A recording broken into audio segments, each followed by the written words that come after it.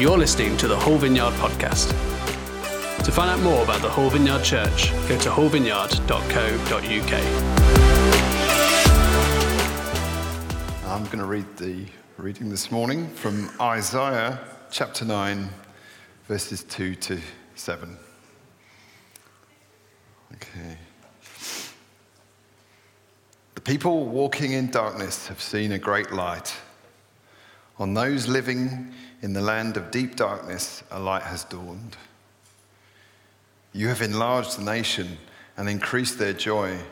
They rejoice before you as people rejoice at the harvest, as warriors rejoice when dividing the plunder. For as in the days of Midian's defeat, you have shattered the yoke that burdened them, the bar across their shoulders, the rod of their oppressor. Every warrior's boot used in battle and every garment rolled in blood will be destined for burning, will be fuel for the fire. For to us a child is born, to us a son is given, and the government will be on his shoulder, and he will be called Wonderful Counselor, Mighty God, Everlasting Father, Prince of Peace. Of the greatness of his government and peace, there will be no end. He will reign on David's throne and over his kingdom, establishing and upholding it with justice and righteousness from that time on and forever. The zeal of the Lord Almighty will accomplish this. Good morning. Let me tell. As a church, we love sharing stories. I want to tell you a story that came into us this week about something the Lord did last Sunday. It was a beautiful story. It's what it says. I have been coming to Hull Vineyard regularly since September 2021. Each week I would ask my husband to attend with me, but being a non-Christian, having no faith, he declined each week, saying that the Bible is all made up and God is not real. Last Sunday he finally agreed to attend the Sunday morning church service. Towards the end of the service, a word of knowledge was given from the stage about stomach pains and aches, and Josh prayed for the discomfort to be gone. On the drive home from church, I asked my husband how he felt about the service, and he said, I still don't believe God is real, but what I will say is that I had stomach pains throughout the service until it was called out and prayed for, and then it disappeared. And I felt fine since. How good is that? I love that. God is on the move. Christmas is coming. Put your hands up if you're excited about Christmas. Okay, most of you, that is good. Does anyone here have Christmas traditions in their home, in the family? Some people do. For many years, my family have been quite a boring family with Christmas traditions. We just open presents. And then we started doing something called Secret Santa. Anyone done Secret Santa before?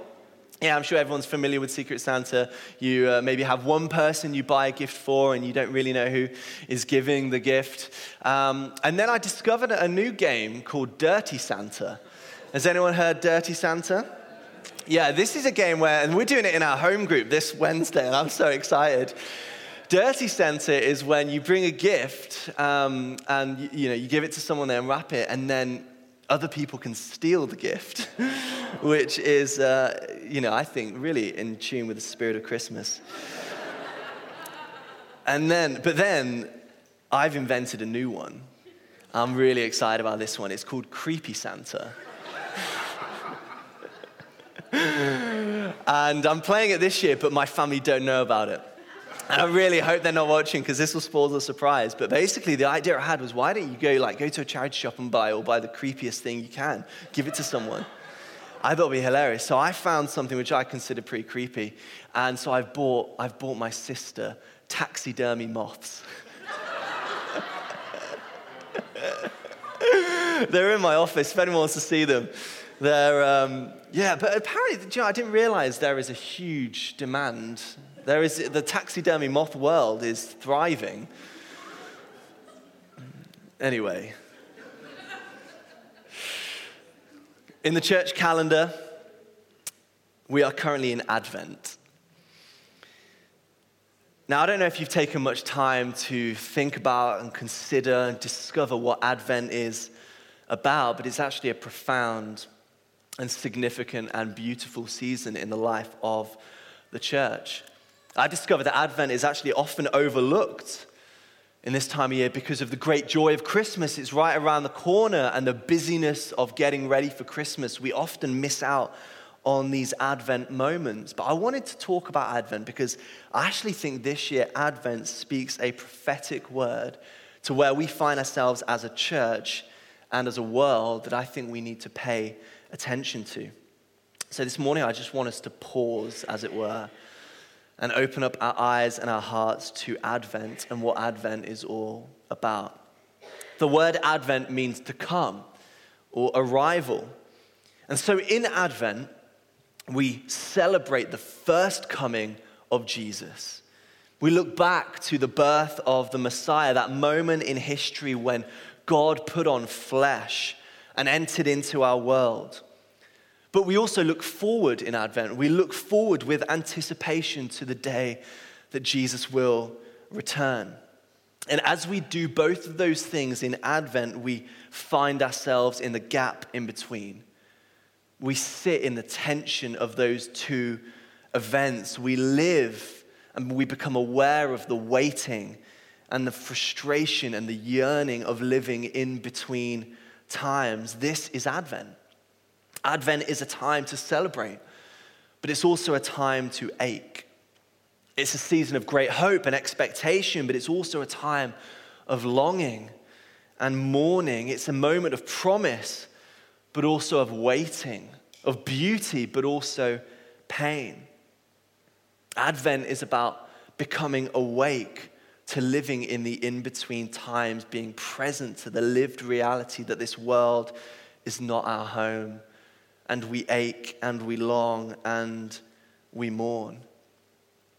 We come face to face with the reality that things are not as they should be, but they will be. We rejoice, but we weep.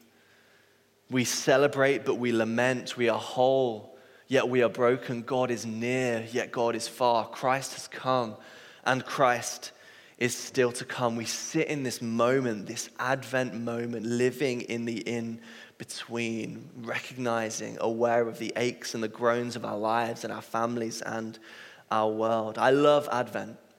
I love it because it embodies hope in a beautiful way.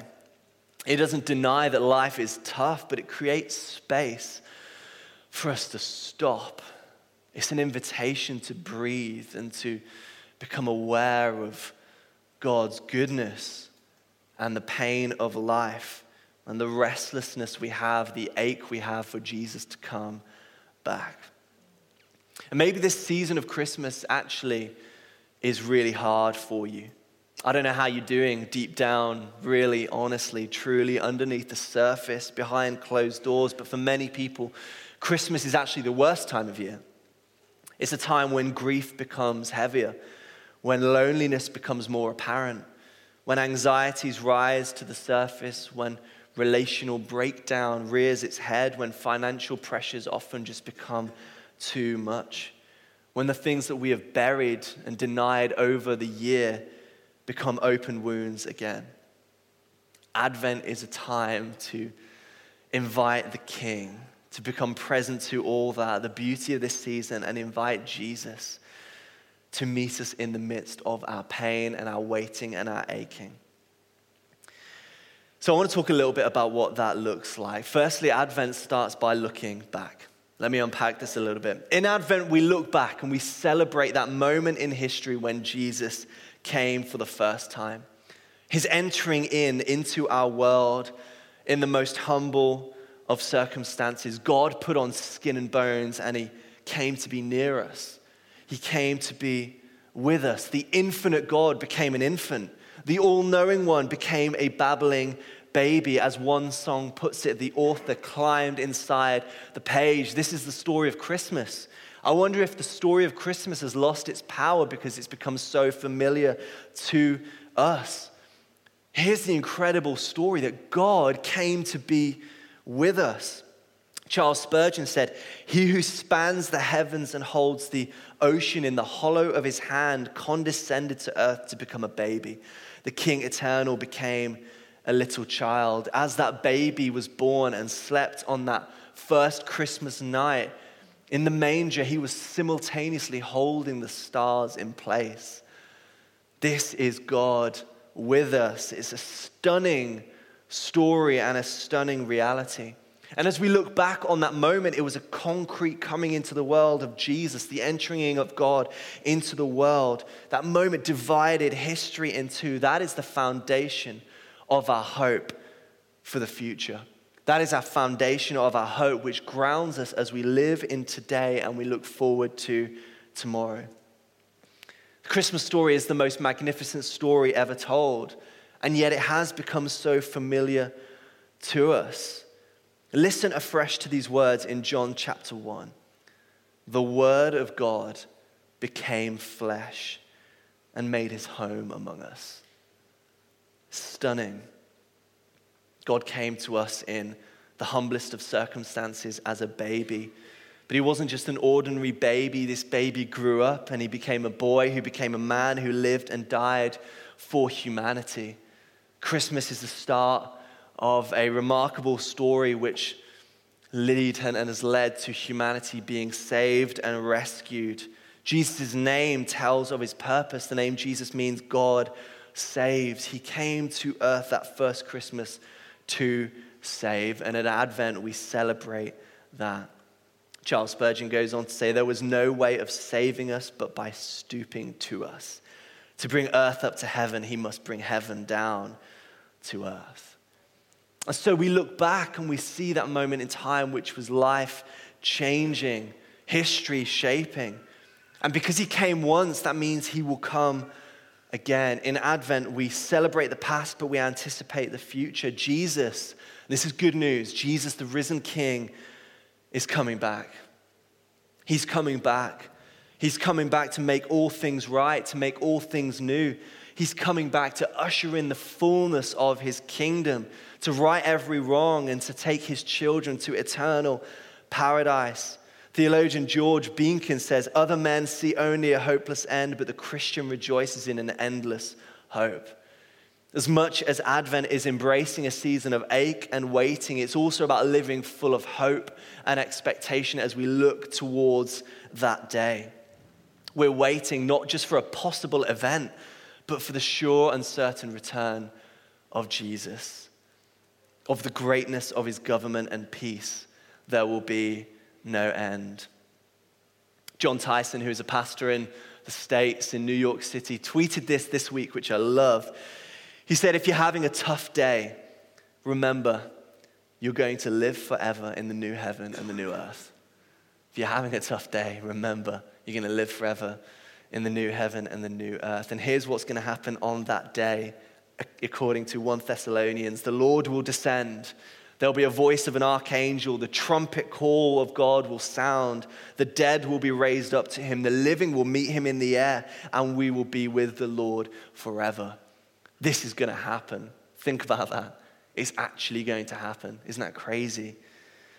It's not a maybe. It's a sure and a certain hope. But right now, we live in the in-between. We're waiting. We wait with hope and with brokenness, but we wait. How is it possible for us to wait well in this season? Well, the scripture that we read today was from the book of Isaiah, written about 800 years before the birth of Jesus. And we read verses 6 to 8. This way, 6 to 7. "For to us a child is born, to us a son is given, and the government will be on his shoulders. And he will be called Wonderful Counselor, Mighty God, Everlasting Father, Prince of Peace. Of the greatness of his government and peace there will be no end. He will reign on David's throne and over his kingdom, establishing it and upholding it with justice and righteousness from that time on and forever. The zeal of the Lord Almighty will accomplish this." It's a beautiful thing to read that passage because we know that in part has been fulfilled in Jesus. But imagine being given that when your life and your world, as it was at that time for Israel, was in complete turmoil. This was before the exile that these words were spoken to the people of God. Imagine hearing those words and living in war and attack and pain every day. And God saying, hey, I want to give you a promise. You're going to have to wait for it, but here's the promise that I'm going to make things right. 800 years of waiting, of longing, of aching, of weeping as the people of God moved through exile in Babylon and out and beyond. The people of God in history are no strangers of waiting. The life of the Christian is a life of waiting. The season of Advent is about waiting. Dietrich Bonhoeffer wrote this. He says, celebrating Advent means learning how to wait. He says, not all can wait. Certainly not those who are satisfied, contented, and feel that they live in the best of all possible worlds. Those who learn to wait are uneasy about their way of life, but yet have seen a vision of greatness in the world and of the future and are patiently expecting its fulfillment. The celebration of Advent is possible only to those who are troubled in soul, who know themselves to be poor and imperfect, who look forward to something greater to come. I wonder if you find yourself there today in that moment. Poor in spirit, broken, restless, aching, longing. We're invited to fix our eyes on a greater future to come. In our culture today, we do everything to avoid waiting. Does anyone here actually like waiting? No. Okay. We don't like waiting. It is not fun. We do everything to avoid it, to avoid boredom. Our minds must be occupied at every moment. If you go shopping and you've got a trolley and you do a big shop and then you find a massive queue, what's the first thing you do? Get your phone out. That's what I do anyway. Get your phone out and just occupy your mind so you don't have to be present to wait. Sometimes I see people waiting in a queue without their phone out, just staring, and I'm like, what's wrong with you? You must be so at peace with yourself that you can bear to enjoy your own company for a while. We hate waiting. We do everything to pass time quickly so we can avoid waiting. But what if there was power in being present in our waiting? What if we could find God in the waiting? What if God is less about a final destination and more about the journey along the way? What if God wanted to reveal himself and meet us in the midst of our waiting and frustration and aching and pain? The Christmas story is a story of waiting. For hundreds of years, people are waiting for the birth of the Messiah. Then in Luke chapter 1, we meet a couple called Elizabeth and Zechariah. We read verse 5 onwards. In the time of Herod, king of Judea, there was a priest named Zechariah who belonged to the priestly division of Abijah. His wife Elizabeth was also a descendant of Aaron. Both of them were righteous in the sight of God, observing all the Lord's commands and decrees blamelessly. But they were childless, because Elizabeth was not able to conceive, and both were very old. Zechariah was a priest. Elizabeth was a descendant of Aaron. Both lived righteous, upright, good lives, observing all the Lord's commandments. In other words, these guys were better than us. They were better than us. But they were childless. They were old. They lived a life of righteousness, but also of waiting. They've been waiting for a baby. In Luke chapter 2, verse 25, we meet a man called Simeon. It's part of the Christmas story, and it says this: there was a man in Jerusalem called Simeon who was righteous and devout. He was waiting for the consolation of Israel, and the Holy Spirit was on him. Here's another man who was righteous and devout. He lives with God, and yet he waits. What if God doesn't cause people to wait that are unrighteous, that are doing the wrong thing, and he does it as a father who's trying to, or a God who's trying to teach his kids a lesson? What if there is purpose? And actually, when we find ourselves waiting, we're exactly where God wants us to be. Both of those examples were good, righteous people living in the will of God, walking in the way of God. They find themselves in a moment, a season of waiting. And guys, if you find yourself there today, in a season of waiting, you're in good company. I don't know what it might be for you. Maybe you're living with a health condition. Maybe you're living with relational breakdown and dysfunctional money problems, and you're just trying to do everything right, but you're just waiting and aching. The Bible teaches us that waiting is an inevitable part of life with God. Righteousness isn't a free ticket to instant blessing. Seasons of winter and waiting come for us all. It's okay to be disappointed. It's okay to be frustrated. It's okay to have a sick heart that comes from a deferred hope. Being poor in spirit is okay. In fact, it's not just okay, but it's actually the gateway to the blessed life. We avoid pain, we avoid waiting as much as possible, but what if God wanted to teach us something in the midst of our ache, that there was a greater future to come for us? This life is not all there is. What if we can find hope in our waiting? What if waiting was something not to avoid, but something to embrace and be present to? Advent is a reminder that we are all waiting. We are waiting for Jesus to return. I love the lyrics of the song, O come, Emmanuel, which says this, O come, Emmanuel, and ransom captive Israel that mourns in lonely exile here until the Son of God appears. We've been talking for the last, 8 weeks about living in exile. Exile is a time of waiting. But it's in the waiting that we discover the presence of Jesus, the nearness of Jesus in a unique way.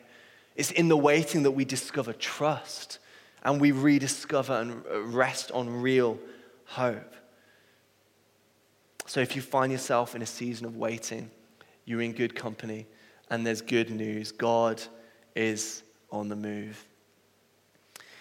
So what does it look like now finally to find God in the waiting? How do we wait well? Well, I mentioned this earlier, but one of my favorite Christmas songs that I'm sure we will sing next week is Joy to the World. And I love that line which says, let every heart prepare him room.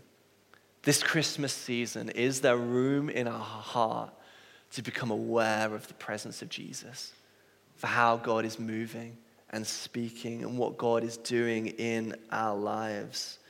It's so easy, isn't it, to be consumed with the busyness of the Christmas season, with all the presents and the family and the fun and the festivities and the incredible food. Who's excited about Christmas food this year?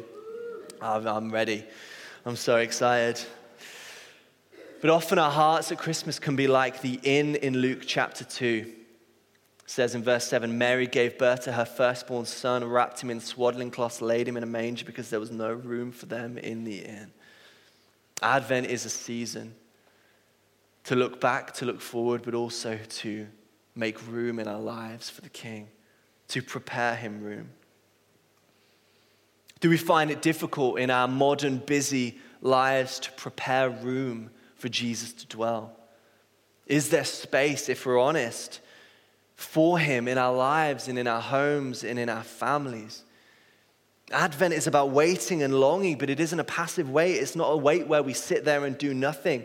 We could play video games full of turkey or a vegan alternative and wait idly by.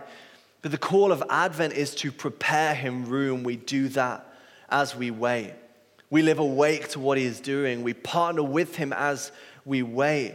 We pay attention to the ordinary moments in our life when God seems to draw close.